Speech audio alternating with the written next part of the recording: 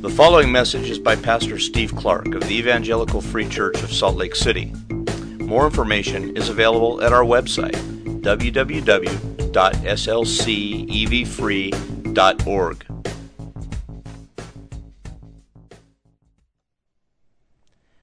And everything works exactly like it is supposed to.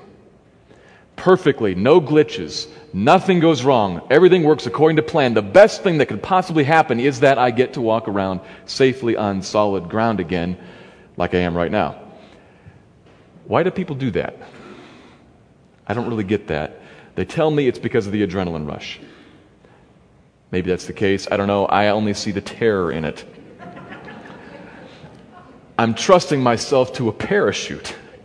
You jump out of a plane and you trust yourself to a parachute. And for the few seconds between the time when you jump out and you put yourself at danger and the parachute deploys and you're relatively safe, anything could go wrong there. That's not fun to me. Lots of things could go wrong between the putting yourself at risk and the being safely delivered by the parachute and then ultimately to the ground. I'm going to avoid that kind of trauma. Unfortunately, we cannot avoid all trauma in life. We can't. In any number of ways, at any moment, we may find ourselves at risk, even in mortal danger. Plenty of things not of our own doing. And the gap between right now and being safely delivered, that gap is often hard to figure out, hard to know the duration of, and hard to endure. How are we to wait, to make it through, and strangely even to thrive in that gap? How are we to do that? What are we to do when we face the general hardships of life and deliverance has not yet come? That's another way of asking the basic issue here in the book of Habakkuk. We've been in this book now for a couple of weeks. He strikes this basic note every time. This morning, as we turn to chapter 2, we come to the final part of the dialogue, the back and forth conversation between God and Habakkuk. Habakkuk speaks God, then Habakkuk, and now here God again this morning. In chapter 1, he cried out to God as he looked around, the prophet looked around Jerusalem and Judea where he lived, and he saw rampant wickedness everywhere. And he said, God, how can you do nothing about this? What's going on? That was his cry. And then God spoke and God answered. He was no longer silent or inactive, but his action was not exactly encouraging. He said that he was summoning Babylon, a wicked nation, to come and to destroy this old religious system. This system that had proven itself so thoroughly inadequate in establishing and maintaining righteousness and justice. He's going to bring Babylon up to destroy that. He's going to deal with the problem. But that answer created another problem for Habakkuk. We saw that last week. If God's inactivity had been the problem to start, now God's activity was the problem. How could he deal with wickedness by establishing wickedness? How can he do that? How can he wipe out wickedness amongst his people by bringing in foreigners who surely are more wicked and putting them in power? That's what he was going to do. He said so himself. How can he do that? That doesn't make any sense. That's his second complaint.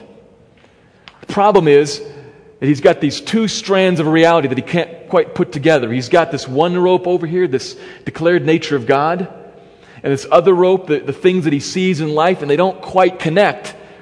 And so we saw in verse 1 of chapter 2, he kind of runs up to this tower and he says, God, what's the deal? Help. Answer this, would you? And he waits there. He doesn't just throw this at God and then stomp away angry as if he knows the answer. He admits, I don't know how this works. Help. Connect this. That brings us to our text for this morning. Habakkuk 2, verses 2 to 5, God's response. Let me read that. I'm going to be reading from the English Standard Version, Habakkuk 2, verses 2 to 5. And the Lord answered me, it's Habakkuk, write the vision. Make it plain on tablets, so he may run who reads it. For still the vision awaits its appointed time. It hastens to the end. It will not lie. If it seems slow, wait for it. It will surely come. It will not delay. Behold, his soul is puffed up. It is not upright within him. But the righteous shall live by his faith. Moreover, wine is a traitor, an arrogant man who is never at rest. His greed is as wide as Sheol. Like death, he has never enough. He gathers for himself all nations and collects as his own all peoples. Our passage for this morning. Verse 2 begins, "And the Lord answered me."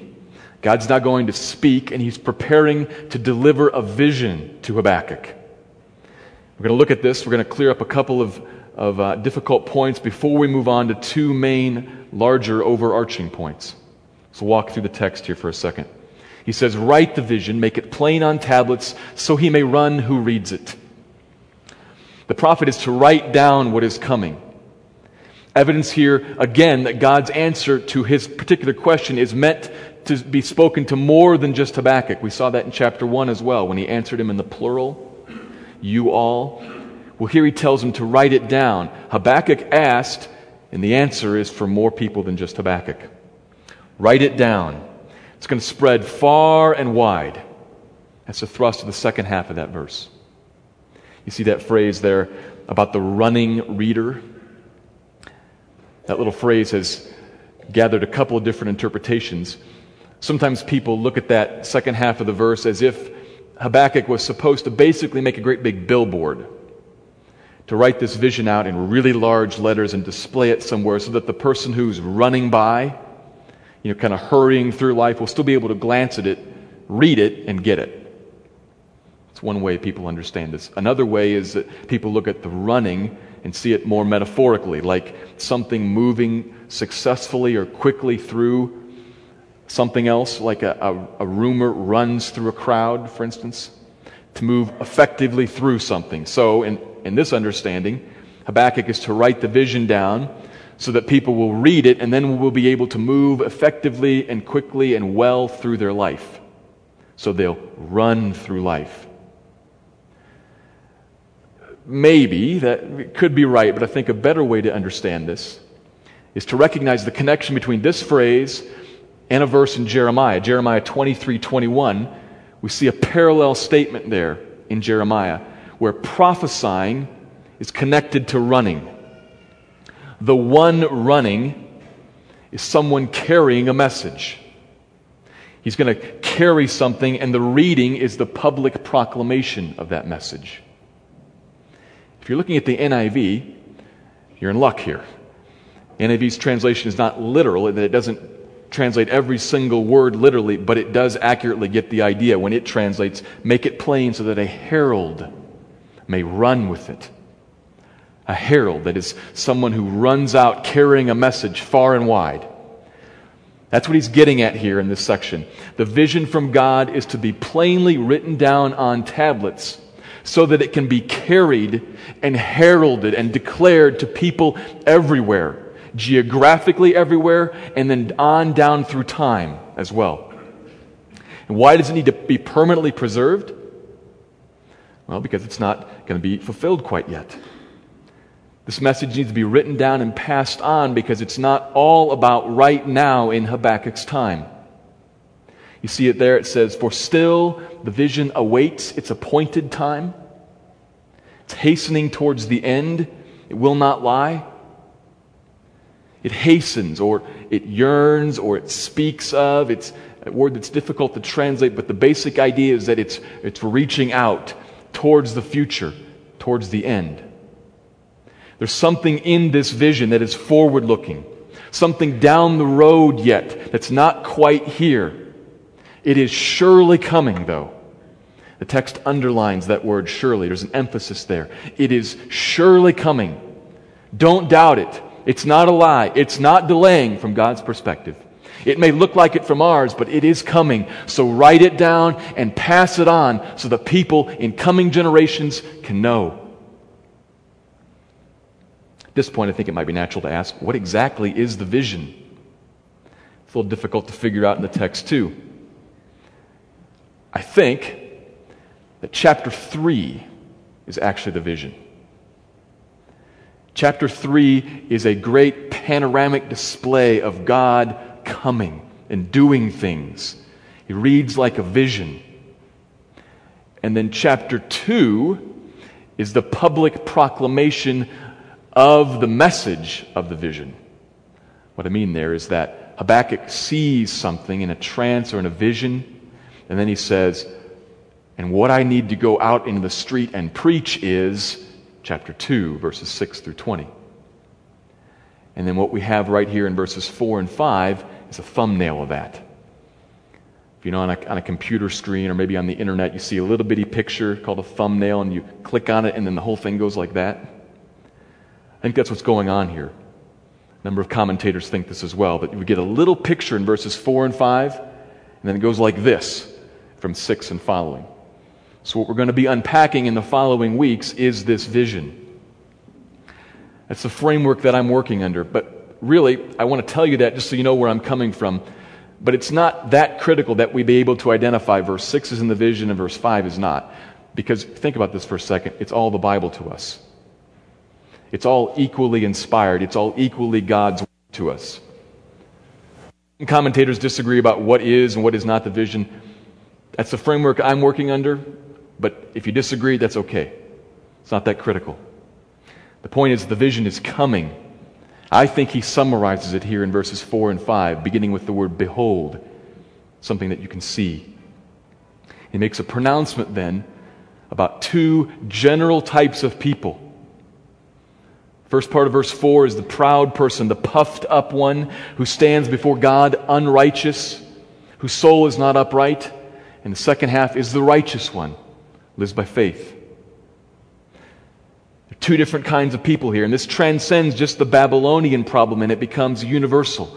All people everywhere fall into one of these two categories. And then in verse 5, the second part of this vision, I'm not going to talk very much about this, but I think verse 5 is expressing that the reign of the proud here on earth is going to continue for a while. It's not ending right now. Sometime in the future it will. Right now it's going to continue on, just like verse 5 says. That's the text. Brief sketch of it. A couple of little difficulties there, giving you my resolution to them. We're going to look more at that in the coming weeks, but what right now, what we need to focus on this morning is what right now does God have for us here in this text? Verses 2 to 5. We're faced with trauma and turmoil, trouble here in this life. It's where we are, and the deliverance has not yet come. It's still for the future sometime. We're trying to deal with this. What do? How do we manage that? I think there are a couple of truths here, two truths in particular, that can help fortify our hearts, tell us how to deal with this. The first, and by far the foremost, that this passage presents is found in verse 4. Genuine faith leads to life. Genuine faith. Underline genuine. That is wholehearted, steadfast, persistent, humble surrender of your whole self to the Lord leads to life. It's the main point of this passage. It's the main point of the whole book. Faith amidst hardship. It's what God is urging on us. Obviously, we have to spend the most time here talking about this. Genuine faith leads to life. It's in the last part of verse 4, but the righteous shall live by faith. Consider each of these main words here in this phrase. The righteous, by faith, and shall live. I'm going to start with shall live. The tense of the word there emphasizes continually shall live. It's an ongoing thing. Day after day, throughout one's physical life here on earth, you can live. What does it mean for a physically living person to live? What are we talking about there? What kind of life does he have in view? Obviously, he's talking about spiritual life. All people are born dead in sin. Physically alive, naturally, we're all breathing, we're all functioning, we're all walking around. Physically alive, but spiritually dead. That is, alienated from God, separated from Him, dead to Him, under His wrath. The Bible is abundantly, solemnly clear about this. But it is possible to live again, to be alive again to God. That's what we're talking about here. We're not talking about the manner in which one conducts life. We're talking about having life, possessing it. To live again to God, to live no longer under His wrath, but instead under His mercy and as an object of His love. That is possible again. To live reconnected with Him, joined to Him in your soul, fellowshipping with Him moment by moment, growing to love what He loves and to think like He thinks. That is all possible again. This is life. The rest of it is just walking around and breathing. This is life. Forgiveness of sin. Communion with God. No longer a stranger, but a friend. It is the heart of joy. It's what we were made for. To be able to see Him with the eyes of our heart. To commune with Him. To be friends with Him. It's what eternity is going to be like for the righteous. And it's given to us now here. Just a little foretaste of it. By the work of the Spirit within us. It is all possible. It doesn't end when our bodies die. It's rather heightened. It's life eternal, spiritual life. And he tells Habakkuk, and Habakkuk clearly writes it down for us to see and to know that this continual life with God comes by faith. By faith alone. The righteous shall live by faith. The righteous shall obtain this life by faith. It's not automatic. It does not come to everyone. We don't start out there. It comes by faith. So what is faith?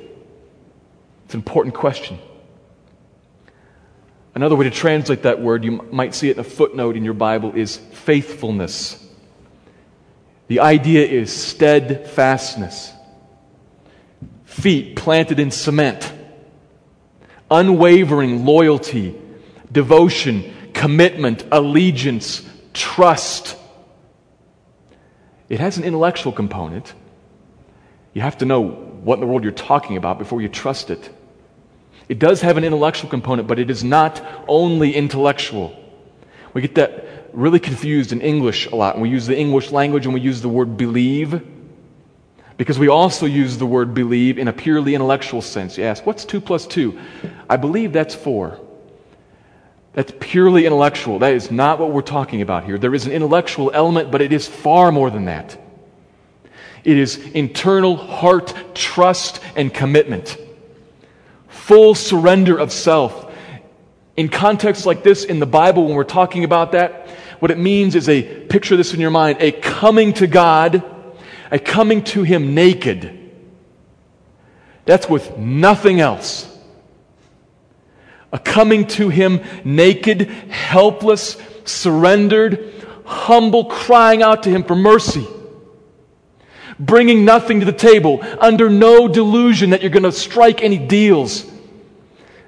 Not confused that you, the creature, have anything to offer or anything to barter with in regards to the Creator and how He responds to you and how He judges you.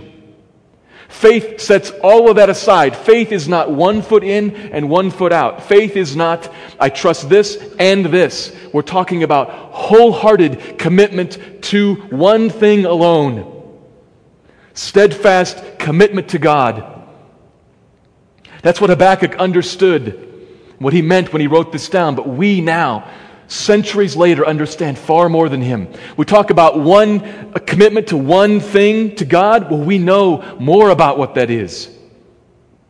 God means for us to steadfastly, wholeheartedly commit to Him by steadfastly, wholeheartedly clinging to Christ, God come in flesh. Calling out to Him for mercy. He answers that in one way, Jesus, the only way.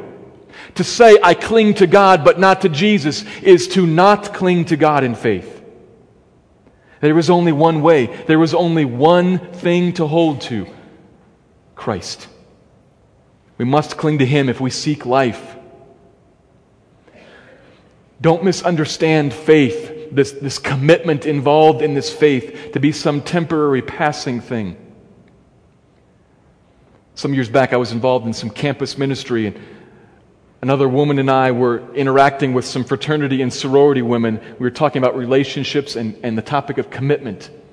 And one woman said, "I'm committed to my boyfriend until I decide to break up with him." And I thought, wow, big deal. Everybody is committed to something until they decide to not be committed to it anymore. That's not commitment. That is certainly not what we're talking about here. I hold to Christ until I decide not to hold to Him anymore. The faith in view here is a whole giving of yourself, a trusting of nothing else, such that if by some chance Christ proved wrong, you would be lost. Paul talks about that when he talks about faith in Christ and His resurrection. He says, if the resurrection didn't happen, we are to be pitied above all fools, above anybody else in the world, because we've entrusted ourselves wholly to this. We're not just testing the water, we've jumped in. Wholehearted commitment. These words are all complementary. They are redundant. Listen to them. Steadfast, wholehearted, commitment, faith, trust, surrender, belief. They're all communicating the same thing. The only way that one can find life is by giving oneself wholly to Jesus. The only way. I strike no bargains. I make no stipulations. I trust you if. I find life only when I come to Him completely in faith. And if you do that by faith, you shall live. You shall. Heart full of peace. Suffering perhaps, but ever rejoicing. This is a fortifying word to you because it tells you that amidst the darkness in life, when you're hung out there feeling like you're just kind of falling out of an airplane with no parachute even, let alone on the ground, it tells you that at that moment of greatest fear and greatest danger, you can still live vibrantly. You can commune with God at all times by faith, by trusting Him, by saying, Lord, I don't understand. I can't see any further than right here, but I know You, and I hold fast to You. I trust You, and He will sustain your heart. He'll give you life, moment by moment, even in the darkness. That is a fortifying truth, and we need to remember that. Because trouble's going to come. It will. It will come. Live depending on Him. You can have that kind of faith. You'll have that kind of life. But I am aware that there are folks here this morning who don't have access to that life. Can't have it because you're not righteous. It's a third word there. Let me consider that word for a moment. What does the word righteous mean? This is a legal term. It's a term of the court. It's not speaking either positively or negatively about any feelings or any outward appearances or any demeanor or anything like that. It's describing how a person stands before the law, before a judge. We all know that in court you can have a man dressed in a $1,000 suit be guilty and a homeless man off the street be innocent.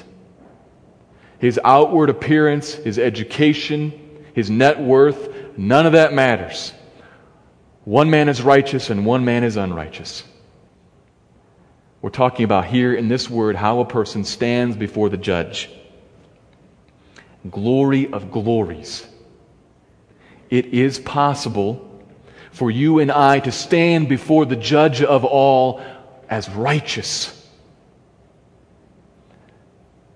forgiven, clean, pure, in the right. It's remarkable. Considering who we really are, it is much more than remarkable. It is stunning. We all start out equally unrighteous. We all are born fallen in sin, born with a corrupted inner nature, twisted by the effects of the fall, drawn off by all the allurements in the world.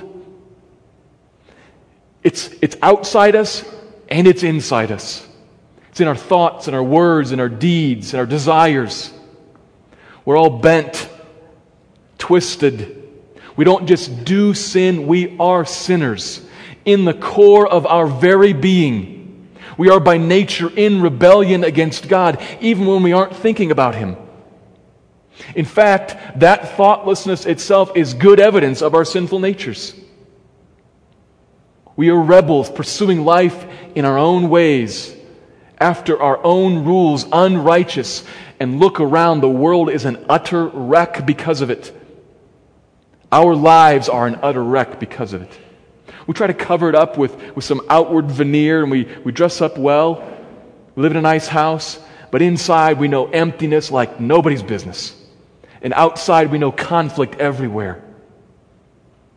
We're unrighteous. The type of life is captured in the other half of verse 4. The first half, it is the proud, puffed up person.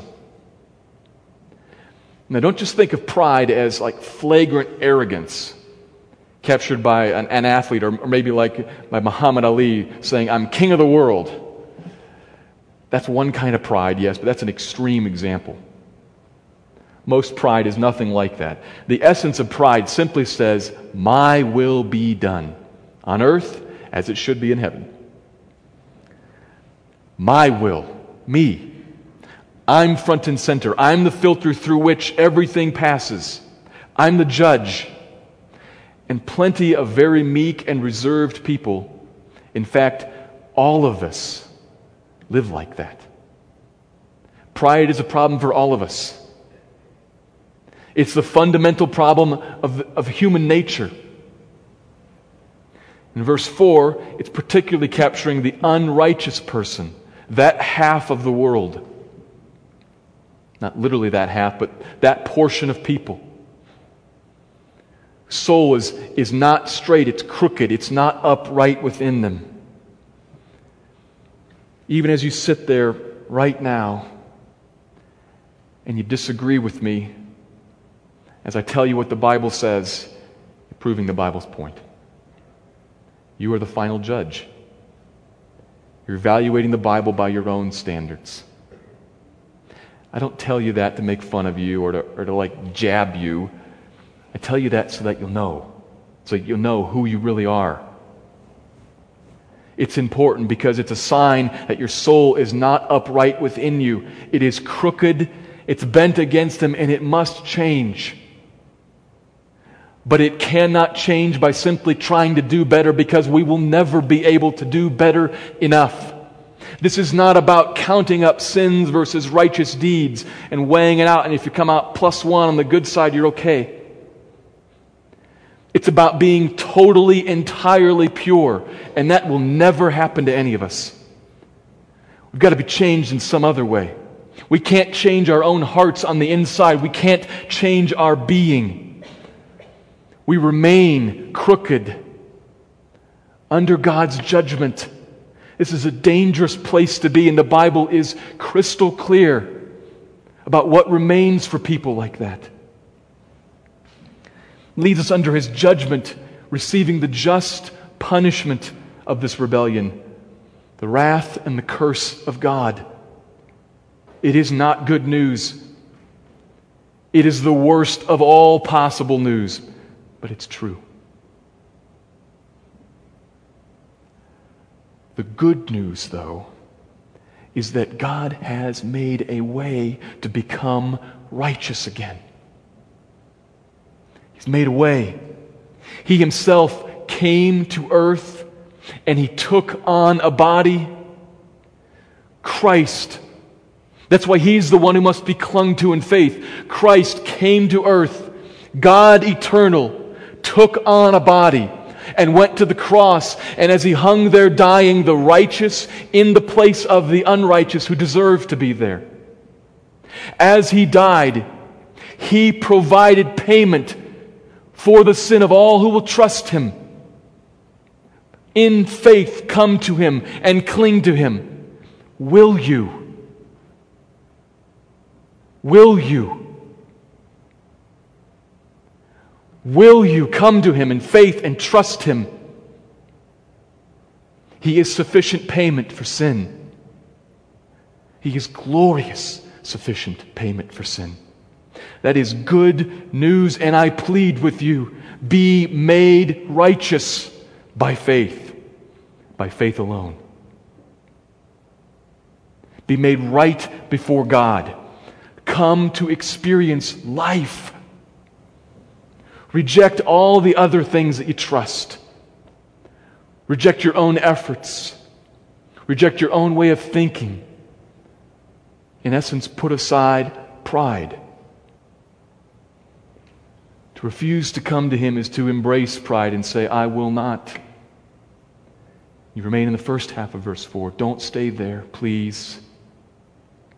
Please. Come to Him in faith and be made righteous. And if you already have, hold fast to Him in faith and know life amidst all the darkness. That's the first heart-fortifying truth in this passage. There's a second. Verse 3, primarily, the Lord graciously speaks to His people. When we cry out, how long, O Lord? Will this go on forever? He says, His response, I myself will bring an end to wickedness. I myself will bring an end to wickedness. I think verse 5, as I said, is saying it's going to go on for a little while longer, just like it is right now. But I myself will bring an end to all of this. This is His word of encouragement to us, and it's meant to enlarge our perspective and help us to look ahead, to look down the road and to see the end and to see Him seated high and exalted over all things.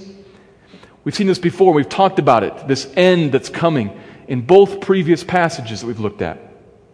And we're going to be talking about it more in the future. God keeps bringing this up throughout this whole book. He keeps bringing it up.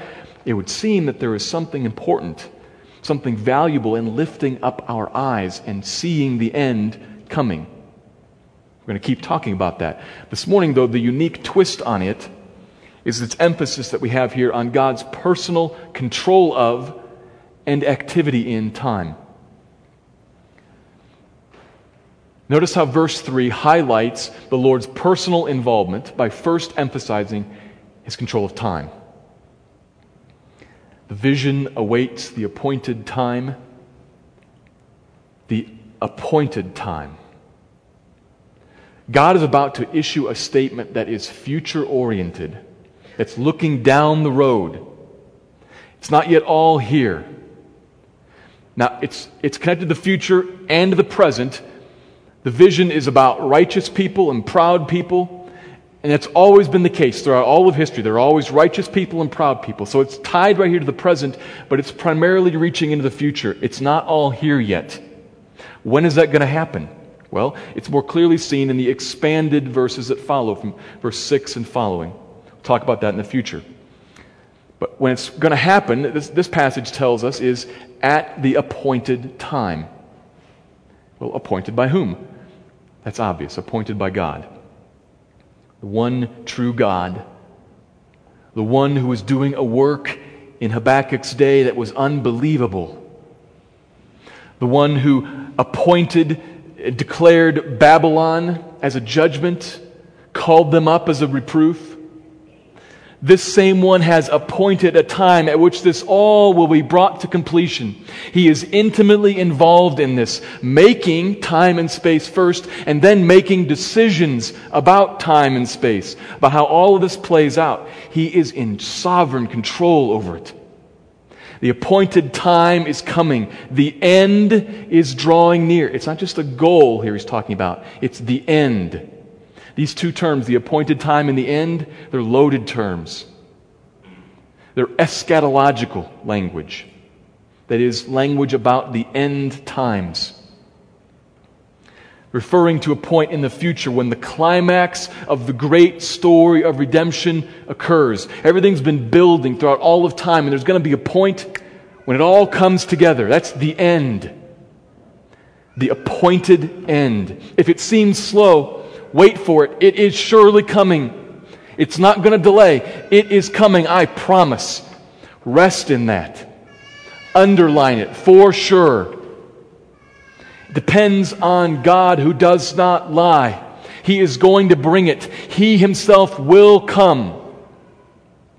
And notice I said, He will come. Now formally, if you look very closely at it, grammatically, the text seems to imply it will come. It's the pronoun that's repeatedly referring back to the vision. The vision will come and not delay. Wait for the vision, etc. And while that is formally, grammatically true, that's not what we're meant to understand. Think about it like this for a second. If you said to me, hey, did you read that magazine? And I said, yes, it was pretty interesting. It was pretty interesting. I don't mean the cover and the binding and the paper was interesting. Of course, I mean the contents of it were interesting. They were interesting. So I say it, but we both understand that I mean not the package, but the contents. Same thing's going on here. We aren't actually to await the vision. Habakkuk wasn't supposed to wait for the vision. The vision's coming in 2 or 3 seconds. It's coming right up. And now for us, the vision is written down. We can read it. We're not awaiting the package, we're awaiting the contents of the package. We're awaiting a time when there is a final reckoning for this proud and this righteous person in verse 4. And that happens, that time comes when He comes. If you have the NIV, see this reflected in your footnote. He seems slow in coming. Wait for Him. Wait patiently for Him. Wait persistently for Him. He will not delay. He's going to come. Verse 17 asks, will Babylon keep on destroying the nations forever without anybody stopping them? And the answer is, for a little while, yes, but not ultimately, for I'm going to come. In fact, the Hebrew can just as easily be read he as it. It's the same word. When Greek scholars, before the coming of Jesus, translated this passage, they translated it as He. He will come. And we're going to find that the New Testament also understands it as He. So there's a vision that's coming, but we're really supposed to understand the content of the vision is coming. And that happens when He comes. Verse 3 starts off by emphasizing the Lord's control over time. And now we see the Lord's personal involvement in the ending of time, He Himself coming. So we have the time and the tool, if you will. Both of them, two things communicating to us God's personal involvement in the end of wickedness. He is not asleep at the switch. Sometimes we're tempted to think that when everything's dark out there and we wonder, why doesn't somebody turn on the lights? Is God there? Is He asleep? What's He doing? Is He distracted? No. He has appointed a time. He knows when that is. He's still in charge. And He is in charge. He's not waiting for someone else to give Him an opening or to create opportunity for Him. He is in charge. That's a promise held out to us. It's held out to Habakkuk. There's a time that's going to come when this is all going to be resolved. It's the same promise held out to both of us, but in a slightly different way for us. Think about this. We live in such a privileged position. Habakkuk is way back here, so to speak. As Peter talks about the prophets who are looking down through the tunnel of time, trying to figure out when the stuff that they're talking about is going to happen. Well, we live all the way over here, and we say, it happened right here. We know. We live in a tremendously privileged position because Habakkuk looks ahead and says, He will come, He will not delay. And we say, He has indeed come. He has come. And He has begun to deal with evil. He has begun to bring an end to it all. He went to the cross to triumph over evil, to pronounce its sentence, to destroy death itself by rising the firstborn from among the dead.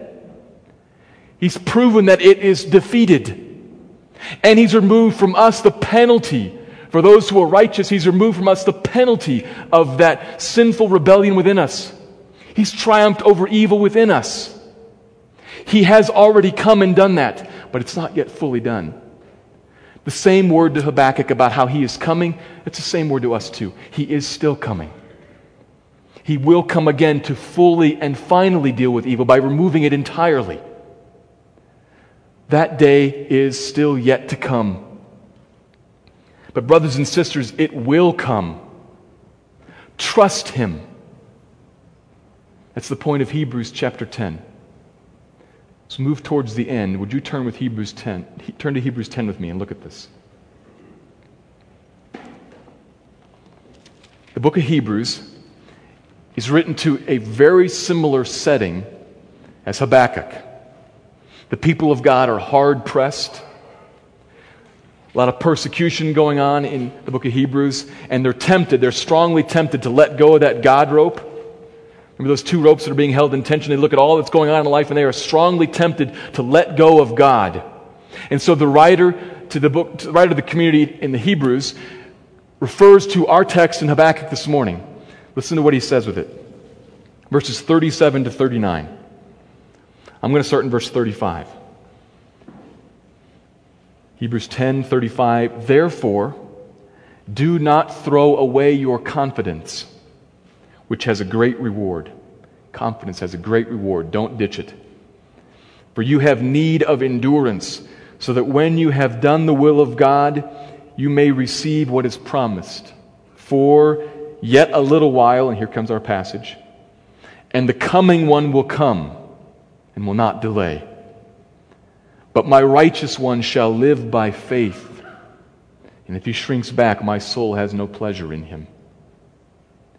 Then he expresses confidence about how he thinks they'll respond. But we are not of those who shrink back and are destroyed, but of those who have faith and preserve their souls. Those who have faith and find life amidst this trial and on into the future forever. That's his expression of confidence. He's calling out to them. He's using this passage.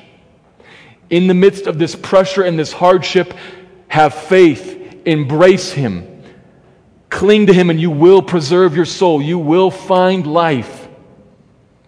But the threat is there too, is it not? Don't shrink back and be destroyed. He doesn't think they'll go that way, but the threat is there. Don't shrink back and be destroyed. He knows very well that this trial in their life, as trials in all of life, that this trial is going to press them. It's going to show who they really are. And He's calling out to them, don't shrink back. Now, don't get your mind wrapped around a pole and think too hard about, can I shrink back or not? Is that actually possible? Would that be losing my salvation? I don't know if I can do that actually. That's not the point. There's just two things said to you here. He speaks to the church and he says, have faith and have life. Don't shrink back and die. He doesn't talk about all the theoreticals. The point is, you're supposed to say, I don't want to die. I don't want to shrink back. And you embrace Him in faith. Do that. Brothers and sisters, grab hold of Him in faith. Persist in that. That's where you find life. Hold tight to Him. Trials are going to come, and they are going to challenge you. The trial is going to show who we really are. Consider for a minute a statement that you may well know, written by Thomas Paine in the year 1776. A couple days before Christmas, a couple days before Washington crossed the Delaware River. You see that famous painting and fought the Battle of Trenton. He wrote a little pamphlet called The Crisis. And he began, "These are the times that try men's souls. The summer soldier and the sunshine patriot will, in this crisis, shrink from the service of their country. But he that stands by it now deserves the love and thanks of man and woman." Then he goes on to talk about the Revolution. He wrote that a few days before Washington's army crossed the Delaware, they said that you could track the army by the blood in the snow because the men were all barefoot, and the ice cut their feet as they marched off to battle in the night. The summer soldier and the sunshine patriot were long gone. The only people there were the people who were committed to the cause. Are you committed? The trial will come and it will weed out the sunshine patriot and the summer soldier. Genuine faith, though, finds life. Genuine faith finds life.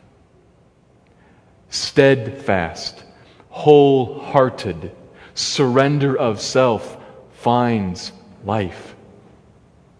Have that kind of faith. Any other kind of faith is not faith.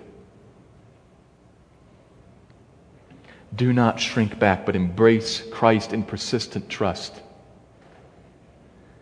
Genuine faith leads to life. Trust Him and don't shrink back.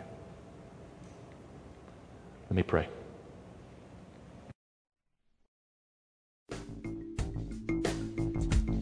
Thank you for listening to this message by Pastor Steve Clark of the Evangelical Free Church of Salt Lake City in Salt Lake City, Utah. Feel free to make copies of this message to give to others, but please do not charge for these copies or alter the content in any way without permission.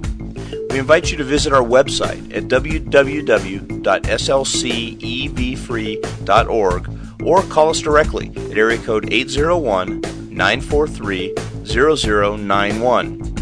Our mailing address is Evangelical Free Church of Salt Lake City, 6515 South Lion Lane, Salt Lake City, Utah, 84121.